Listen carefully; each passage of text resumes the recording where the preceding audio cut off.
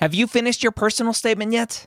Now's the perfect time to get it professionally reviewed by a medical school HQ expert advisor. We have former directors of admissions, admissions officers, and the like on our small team of amazing people. They have the inside knowledge from reading thousands and thousands and thousands, tens, if not 100,000 personal statements, going through the process and setting up the process for their whole committee. They know exactly what medical schools look for and the common red flags that can get your entire application thrown out. Take advantage of our flash sale right now, going through May 6th, up to 6,000 characters reviewed for just $150. That's a $75 discount on our regular price. Go to editmyps.com. Again, that's editmyps.com. The Medical School HQ Podcast, session number 26.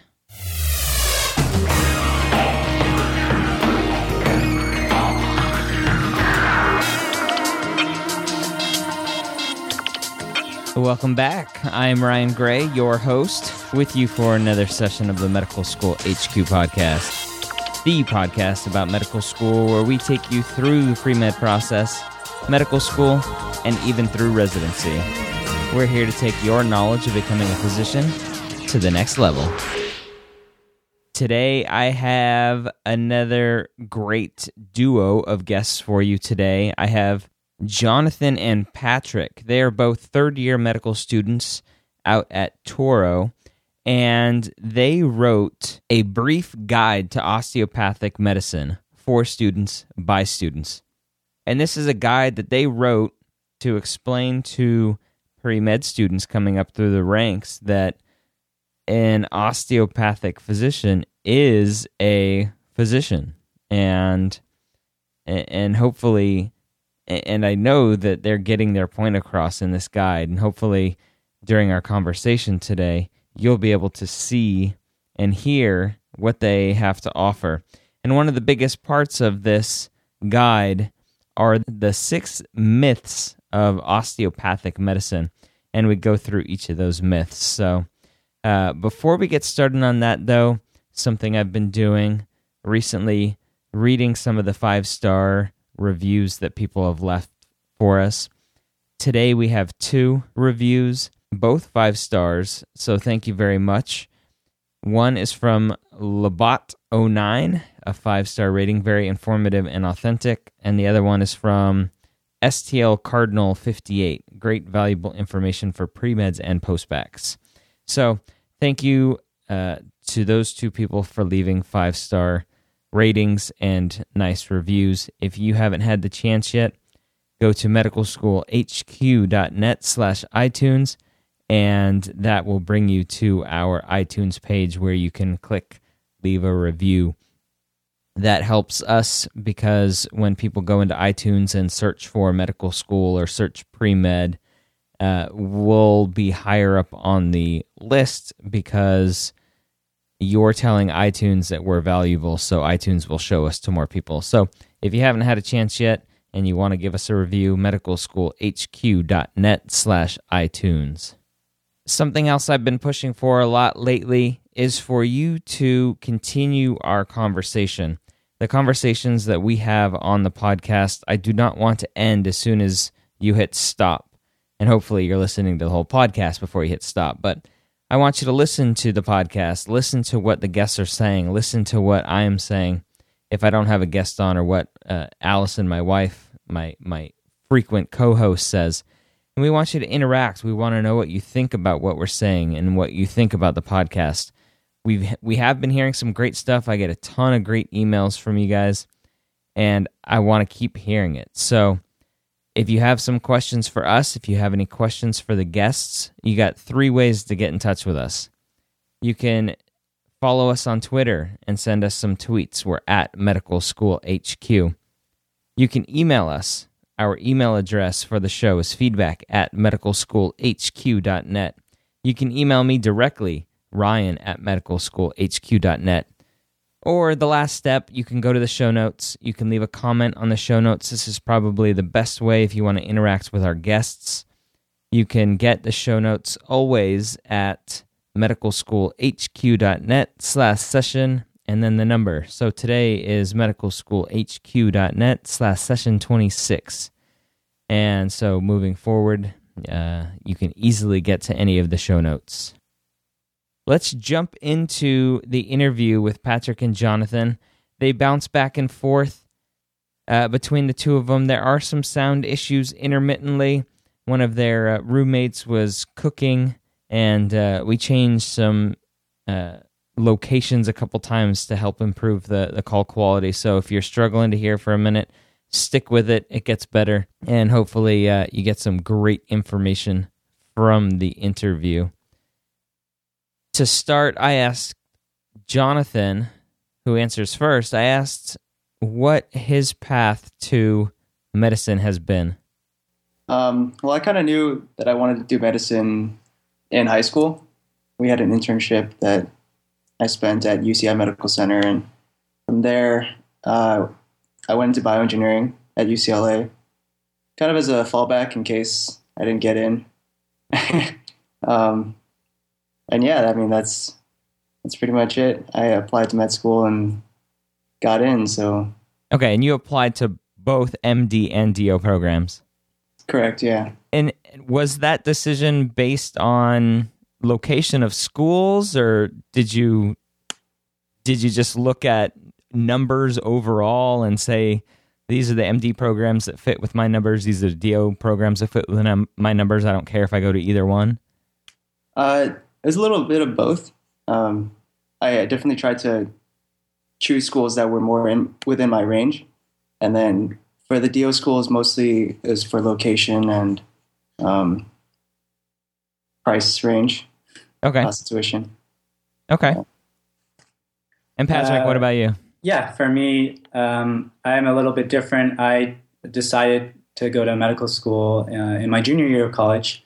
So I also attended UCLA, but I was a microbiology major, so much more in the life sciences. I was playing around with the idea of maybe going to public health, maybe going to something like hospital administration, so something more on the bigger picture. But I decided medicine was a field that I could really learn for my entire lifetime, and that's one aspect that I really liked about it. Same with Jonathan. I applied to both DO and MD schools. At the time, I knew that if anything, I wanted to be a primary care doctor. So for me, both DO and MD had basically the same opportunities for primary care medicine. And then, and it worked out. I mean, I'm in a DO school. I'm also studying to have an MPH. So I'm doing a dual degree, and it worked out for both of my interests, medicine and public health. Okay. And both of you are at Toro in California? Yes. Okay. We're both third years. Okay. And during the application process, a big question that comes up among students applying to medical schools is, when they apply to both MD and DO schools, is when you're at an MD school interviewing, do they ask if you applied to DO schools? And when you're at the DO school interviewing, do they ask if you applied to the MD schools? Did you encounter any of that on the interview trail? Honestly, yeah. For me, the schools that I interviewed with, they kind of just asked me where else I was interviewing. So it wasn't really directed towards DO or MD, but I just told them, and I think it's best to be honest, because a lot of times they just want to know more about you. And I don't think it's to your detriment to just say that what you're doing, because in this day, like it's so competitive that they understand that you're just trying to maximize your chances to get into medical school. Well, the same thing happened to me as well. I don't think it didn't really hurt my chances. I don't think they just wanted to get a better feel for the applicant. Okay. So both of you get accepted to Toro. What was the reaction among friends and family when you said, "Hey, I'm going to Toro. It's an osteopathic medical school"? Did they go, "I thought you wanted to go to medical school"? What kind of reaction did you get? It wasn't for me. It wasn't one that I expected. Um, we have some input from family overseas in Hong Kong, and over there they told us that it'd be better for me to go overseas somewhere, maybe to Europe or even the Caribbean, to go to medical school rather than a DO school. Really? Because so they told me to wait a year, but I went with my gut and just what I knew about DO schools and their philosophy and their teachings and OMT. I felt really convicted, and I trusted myself and the path that I was going down. Okay. So, Yeah. So my sister, older sister, she is an MD.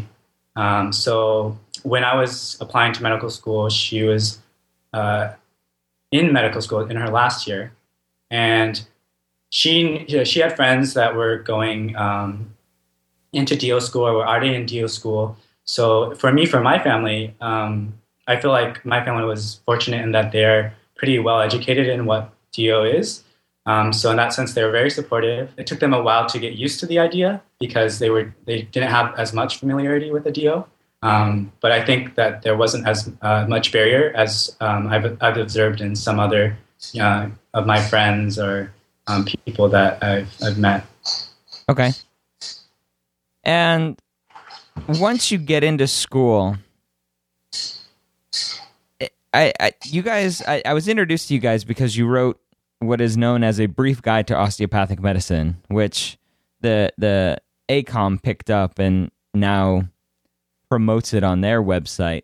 How did you guys come to writing that guide? Yeah, so the original impetus for the guidebook actually came when we were first years, finishing our first year of school. We were doing an internship, a preceptorship with the California Academy of Family Practitioners, the CAFP. And we were just talking with each other and just recognizing together that we had a similar experience, that we wanted something for pre-medical students to have, to be a tangible, accessible, user-friendly resource that can educate properly, what a DO is and osteopathic medical school in general. And we just felt that we just felt there was a gap, and in terms of what our experience was applying to DO schools, and just the vibe and kind of the thoughts that were bounced around when we were undergrads. Okay. When you're undergrad at UCLA, and I'm assuming they have a pre-health, a pre-med advising team, or advisor at least. What was your experience with the advisor at the school and their knowledge of osteopathic medical schools and applying to them, and kind of the differences between MD and DO?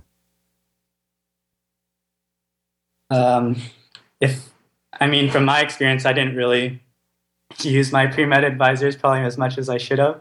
But I don't know if Jonathan has any different experience with that. I did go to the pre-med advisor once, but it wasn't. I guess it wasn't geared. That meeting wasn't geared towards finding more about the DO profession. It was more kind of evaluating myself and how strong of an applicant I was. Okay, Yeah. Since you brought it up, I'll go ahead and ask, why didn't you utilize your advisors, and what were you using instead? That's a good question. At the time, I think I was kind of relying on the fact that my sister was in medical school, and I was getting a lot of feedback from her and just her friends that were also in school. Maybe I should have used the resources that were out there for me, but I was actually using Student Doctor as well. Yep. Definitely, and talking with other classmates who were in the various pre-medical fraternities, clubs on campus. There are a lot of them at UCLA, so that was definitely there too. Okay. No. And Jonathan, what about you? For me, a large part were my friends who were also pre-med and kind of along the same track. They were bioengineers, and definitely SDN was a big part of that as well. Okay. I didn't really have any family in the U.S. who were in the medical field, but I did have some in Hong Kong who went to medical school there. So, okay. And since you mentioned Student Doctor Network, what was your overall experience with it and using it? I'll go first. My thoughts on SDN, it's definitely a unique resource.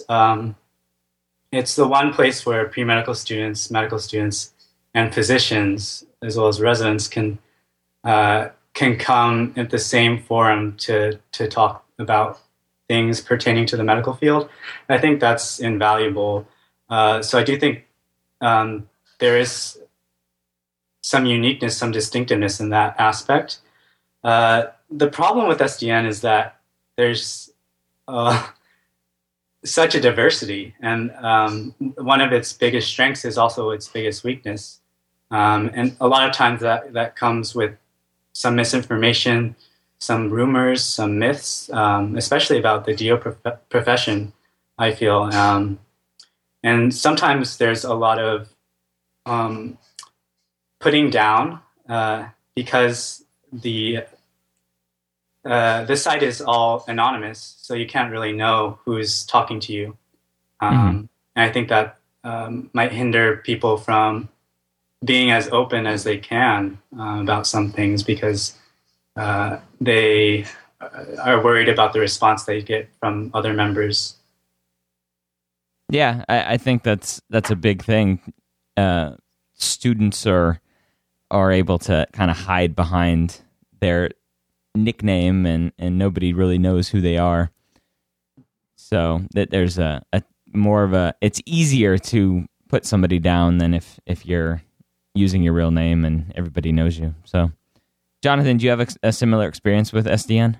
I did. I think at the same time, because of the anonymity, for some people it may allow them to kind of divulge a little bit more and not be as afraid of either being recognized or just be able to seek help anonymously. But as far as a resource, SDN I feel is, I think it's really nice to have so many people contribute, whether they're fellow pre-meds, despite the flame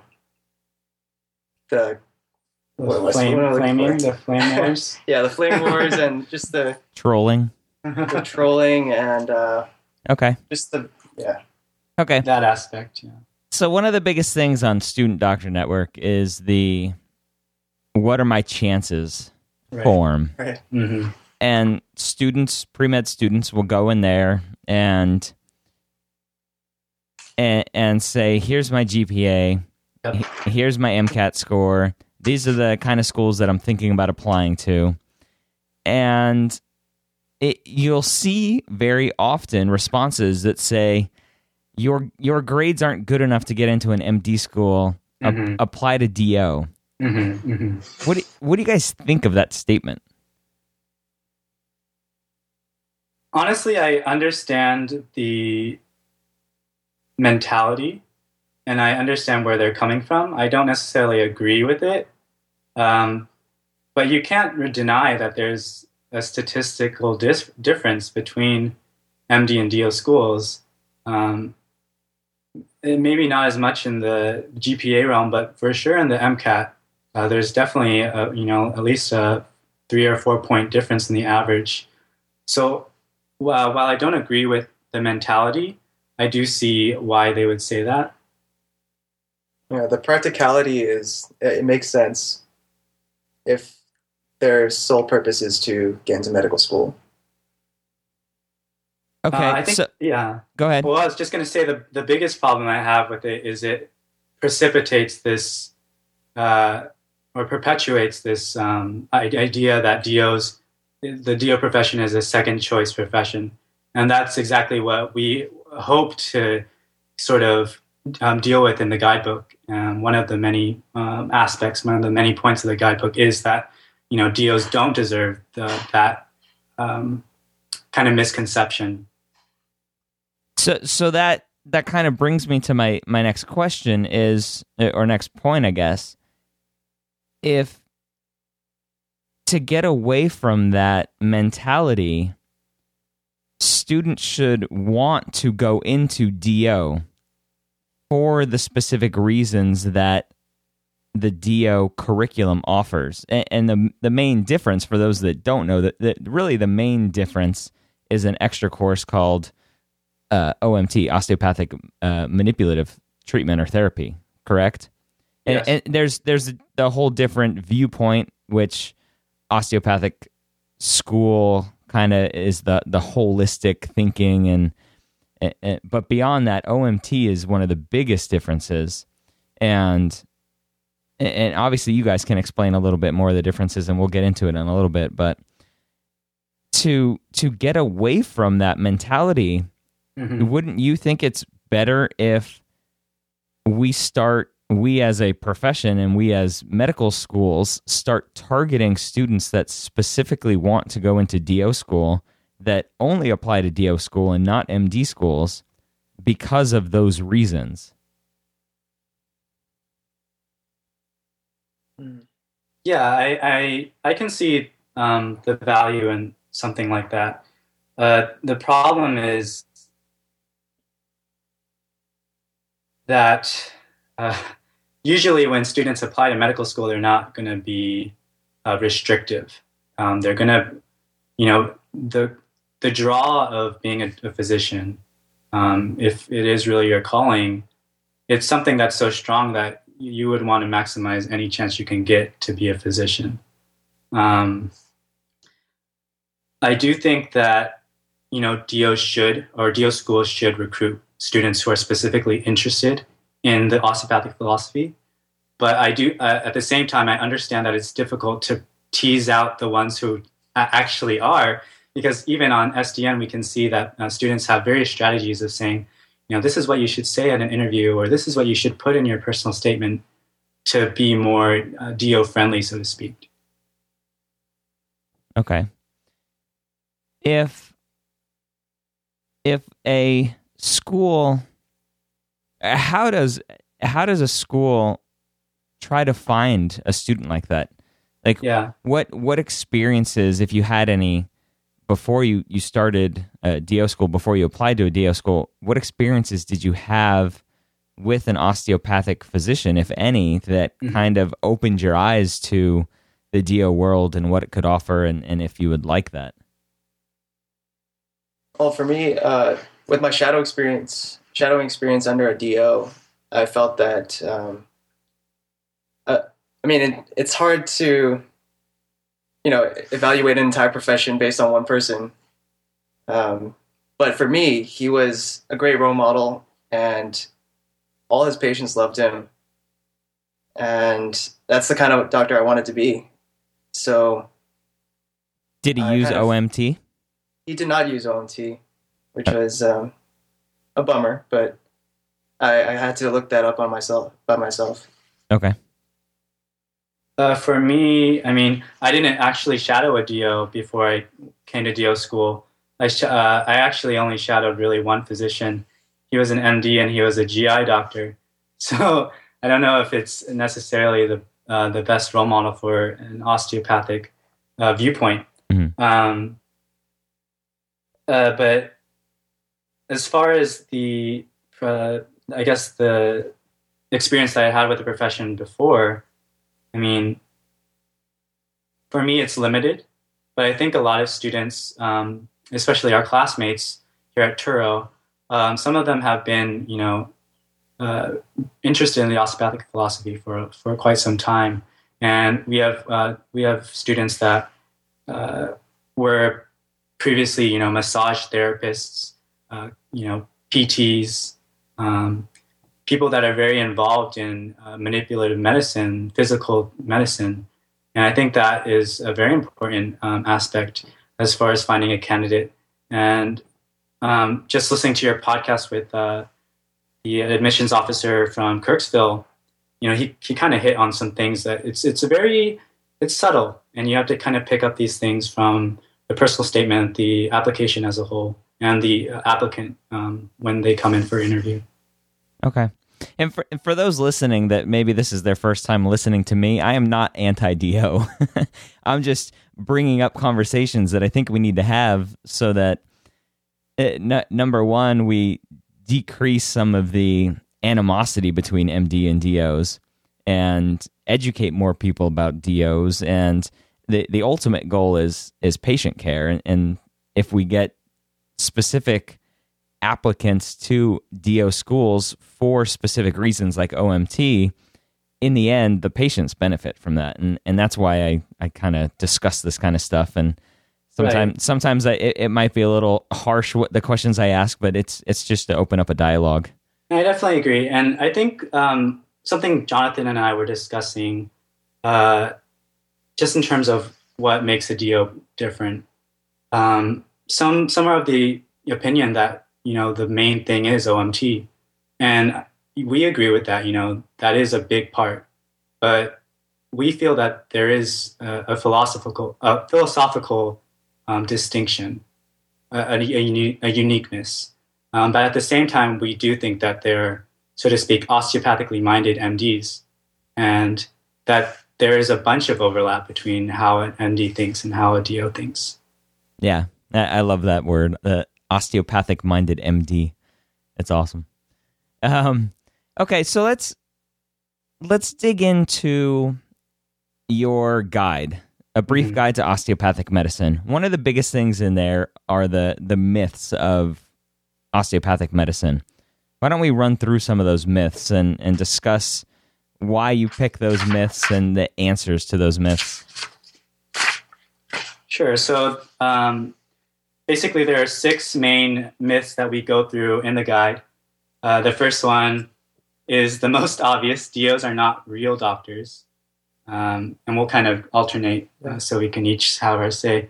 But I think this is pretty obvious when you actually have experience with the osteopathic profession. You will immediately know that DOs have a full scope of practice, very similar to that of MDs.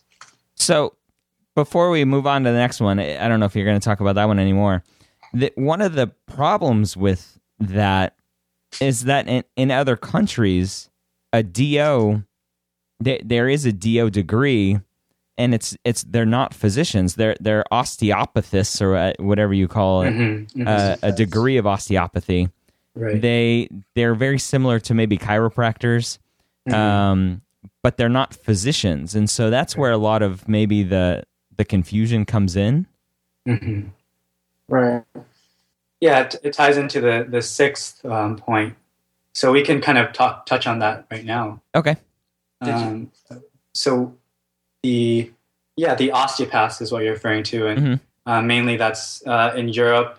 I think they're also in Australia and some other countries. But it's born out of the fact that back in the day when AT still came up with osteopathy, it was a manipulative treatment. It was primarily physical medicine. And he kind of rejected most drugs that were used during that time. So I think that's where that's born out of. And I do think that it causes a significant amount of confusion. And that's part of the reason why we included that in the myth versus fact portion. Okay. And let's be honest, back in the day when AT still kind of came up with the DO philosophy, a lot of what they were doing was just barbaric treatment. So right. No treatment was probably better than what we were doing. Exactly. All right. What's the next myth? The next myth is that DOs have limited practice rights. And so this is kind of where my family was coming from people in Hong Kong who had a different view of DOs and why they were discouraging me from practicing or going to DO school. But the actuality is that DOs do have full practice rights in the U.S. and they are considered, full physicians and can go into various specialties, residencies, just as well as MDs. But they do have limited practice rights in other countries, as Dr. Gray, you and Patrick touched on, because they are osteopaths and trained solely in manipulation. Do you see that changing anytime in the future? Do you know, being on the inside of the DO world, do you know of any progress towards making the DO degree more uniform throughout the world? Right. That's a great question. So when we put this guidebook out, there were 45 countries that granted full medical practice rights to DOs. And since then, I know of a significant country/continent that recently is recognizing DOs as well, and that's Australia. And just a few months ago, they granted full practice rights to osteopathic physicians trained in the U.S. They made the distinction that it is different than a DO, an osteopath trained at a only manipulative therapy school. So I think there are great strides that are coming about, and I think it takes this kind of advocacy and on the part of the profession to get our name out there to make it clear that we are physicians. Okay, awesome. So the next point that we made, osteopathic medicine is a drugless form of medicine. This is often a contention that people have. And actually, some of my friends that ask me about DO school, they ask me, so do you guys learn pharmacology in school? And it's just funny to me because I can kind of understand where this myth is coming from because, as we said, historically, HE still shied away from drugs. But since, the 20s, the full scope of pharmacology has been in osteopathic curriculum. So that's nothing new as far as that goes. Okay.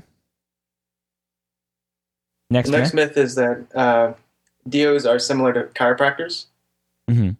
The reality is that, yes, we do have manipulative techniques, and they have manipulative techniques, and some of them do share similarities.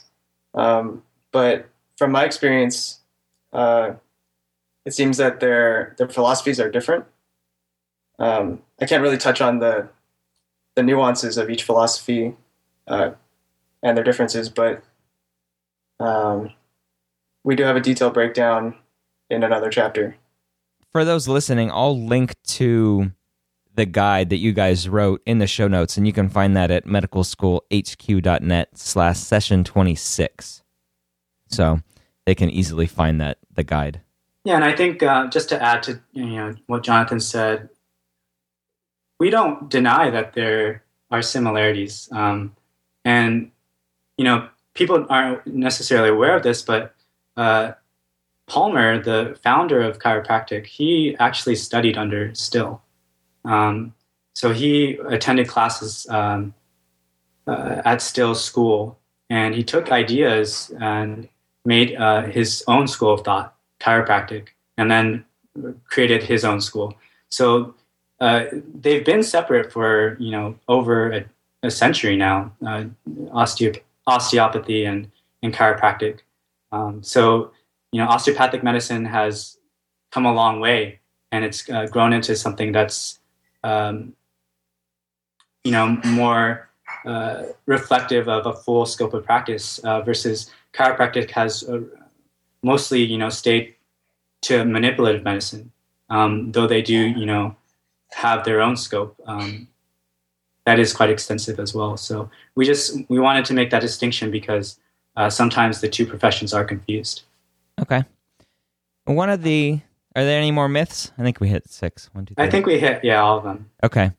One of the things that I had actually written an article about, and again, I'll link to that in the show notes, but the question of having a DO degree in the first place.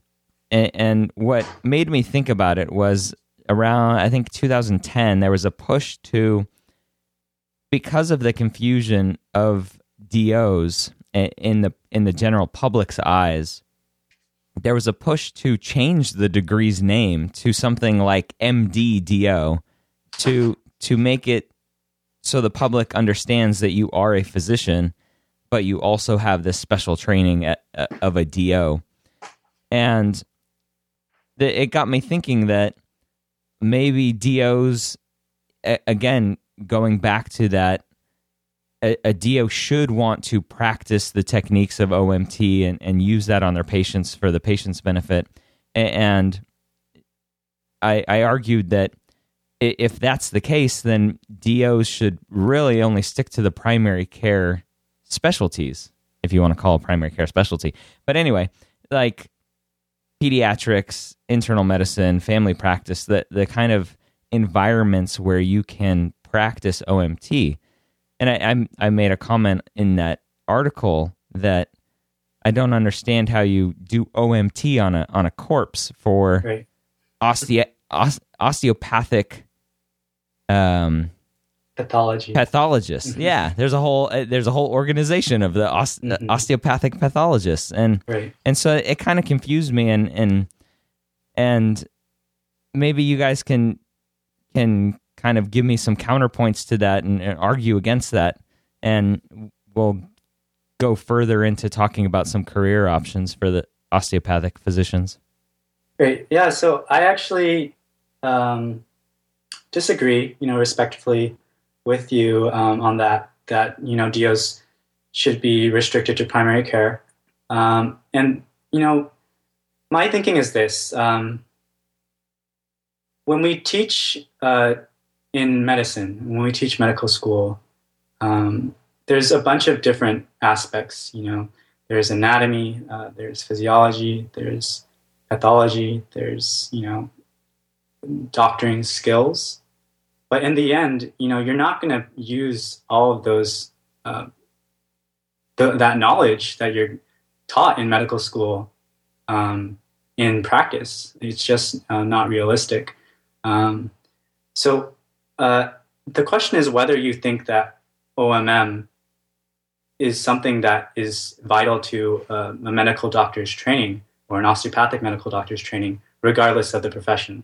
So in my opinion, not every DO student is necessarily the best person at OMM. So just like how some students are better at anatomy or better at surgery or better at radiology, some students are just naturally going to be better at OMM. And so I don't think DO schools have the intention that all their graduates are going to be, these master manipulators that are just going to cure everything through OMM. And I had, an MD attending on my internal medicine rotation who was complaining of neck pain, and she was asking me if there was anything I could do for her. I being well versed in OMT but not necessarily the best, I referred her to one of my medical student colleagues, and who was just amazing at it. And then she replied to me, aren't you all supposed to be good at OMM? And so I think there is this spectrum of students in terms of their OMM skills, and what DO does, what DO school does, and why it's unique. It gives you an appreciation of some basic skills that you can take into your practice of whatever field of medicine you're going to go into. And the people who were good at OMM, who are really interested in OMM in school, surprise, surprise, they come out as the ones who want to integrate it into their practice and do it on a regular basis. So the question comes down to whether or not you feel manipulation, osteopathic philosophy are vital components of a medical student's training. And so that's kind of where I differ from that. Okay. Jonathan, you have any comments on that? Just a little bit to add is that, let me gather my thoughts here. I think it's really hard to compartmentalize each aspect of medicine because, as physicians, we're going to integrate all our knowledge, all we've learned, all we know to treat the patient. I feel like it's necessary to that even though OMT is the most distinctive part of DO school versus an MD school, it's not off on its own kind of curriculum. It's integrated into our anatomy class, our pathology class, our microbiome, etc. And what I feel is really invaluable about learning OMT and just learning medicine at a DO school and being able to specialize as opposed to being restricted to primary care is that even though, like Patrick said, not each one of us is, the best at OMM, we're aware of it. We're aware of what it can do.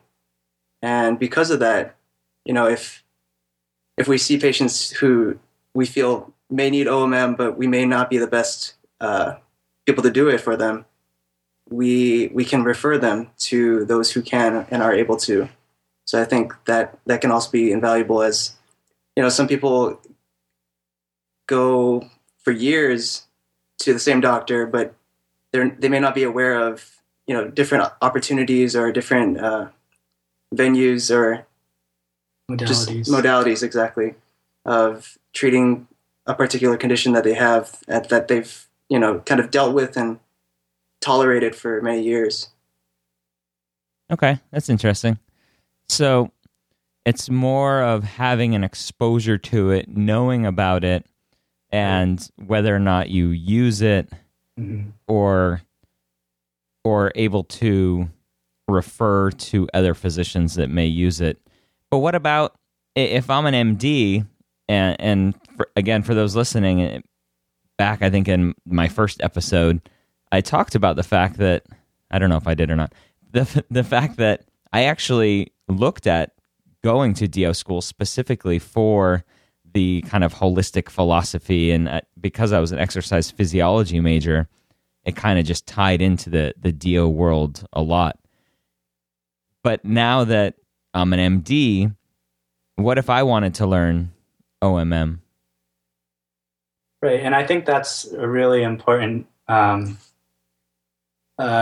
just aspect of the future of the profession in general. I think as more DOs kind of enter this allopathic world and are really the advocates of our profession, I think more MDs will begin to see the benefit of OMM.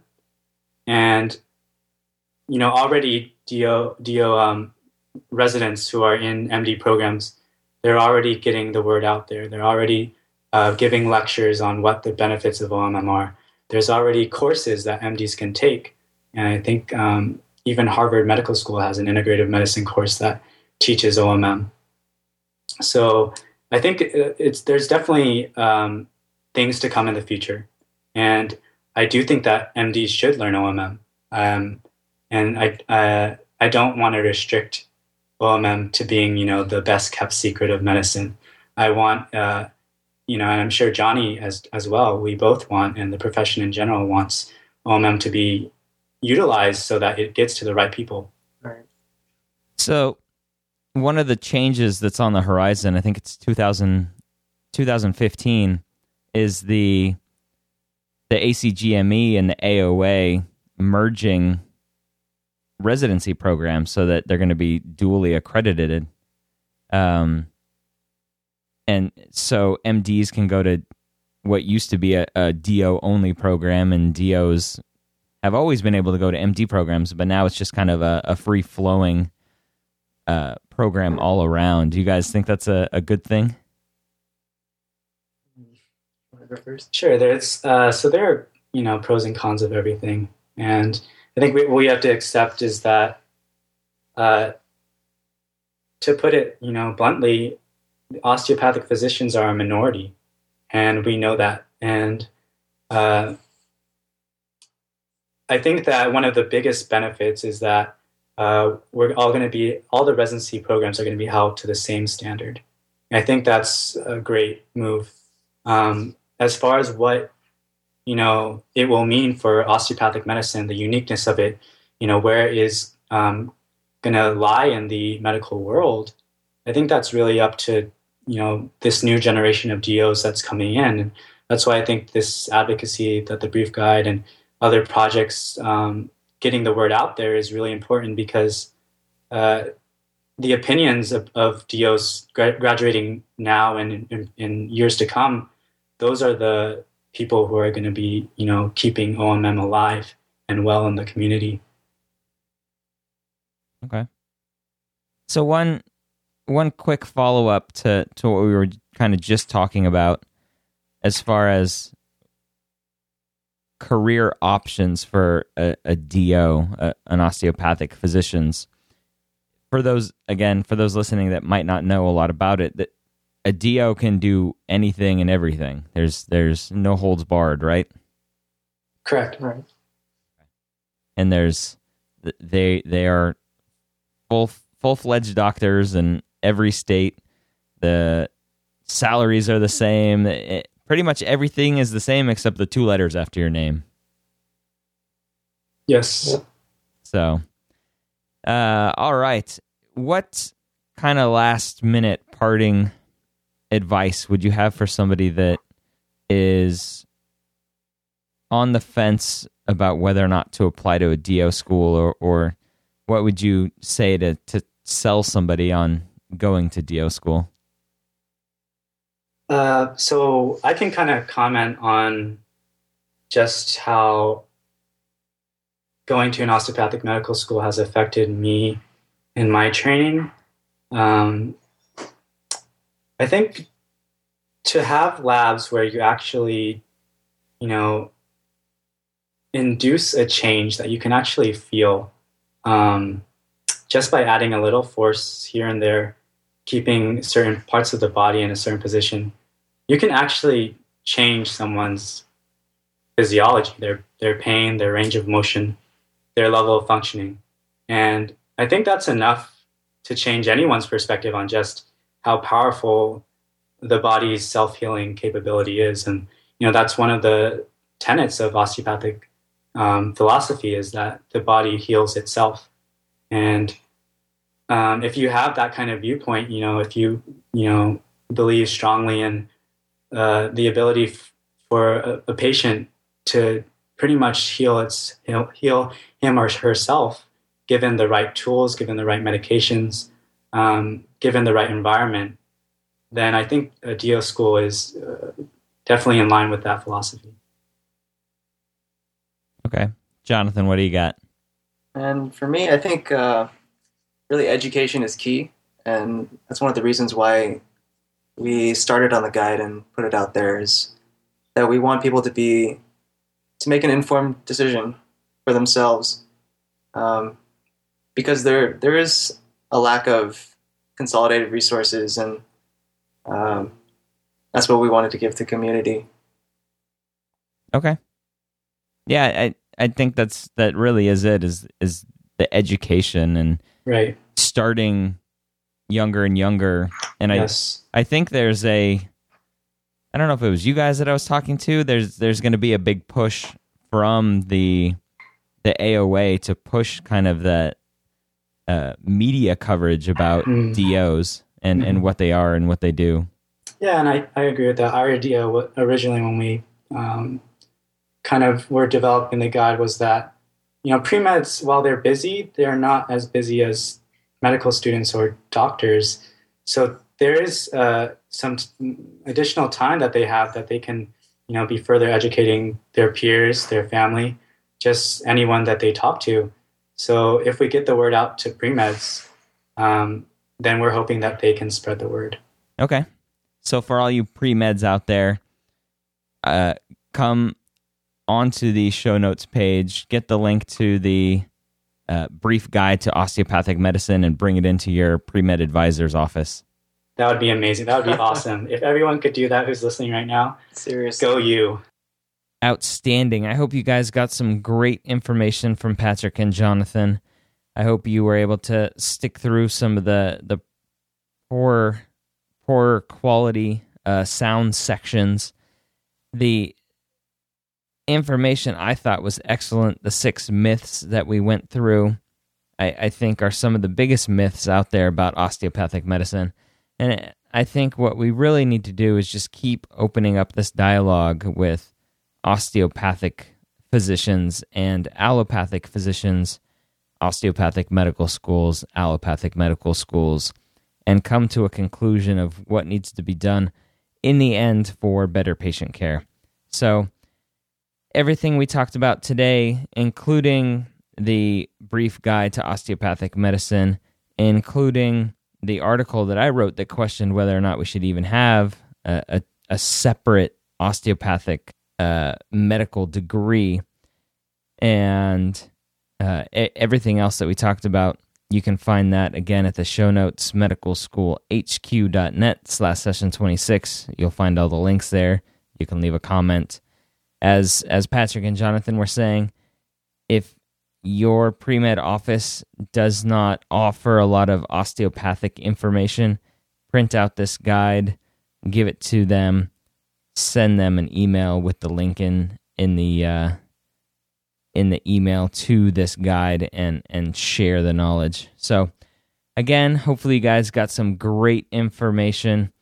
I hope everything that we provide you helps better guide you on your path to becoming a physician. Make sure to join us next time here at the medical school headquarters.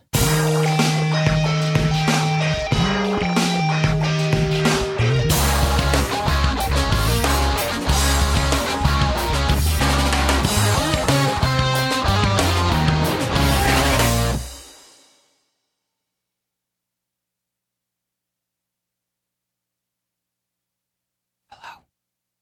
Are you listening? Hopefully I didn't scare you.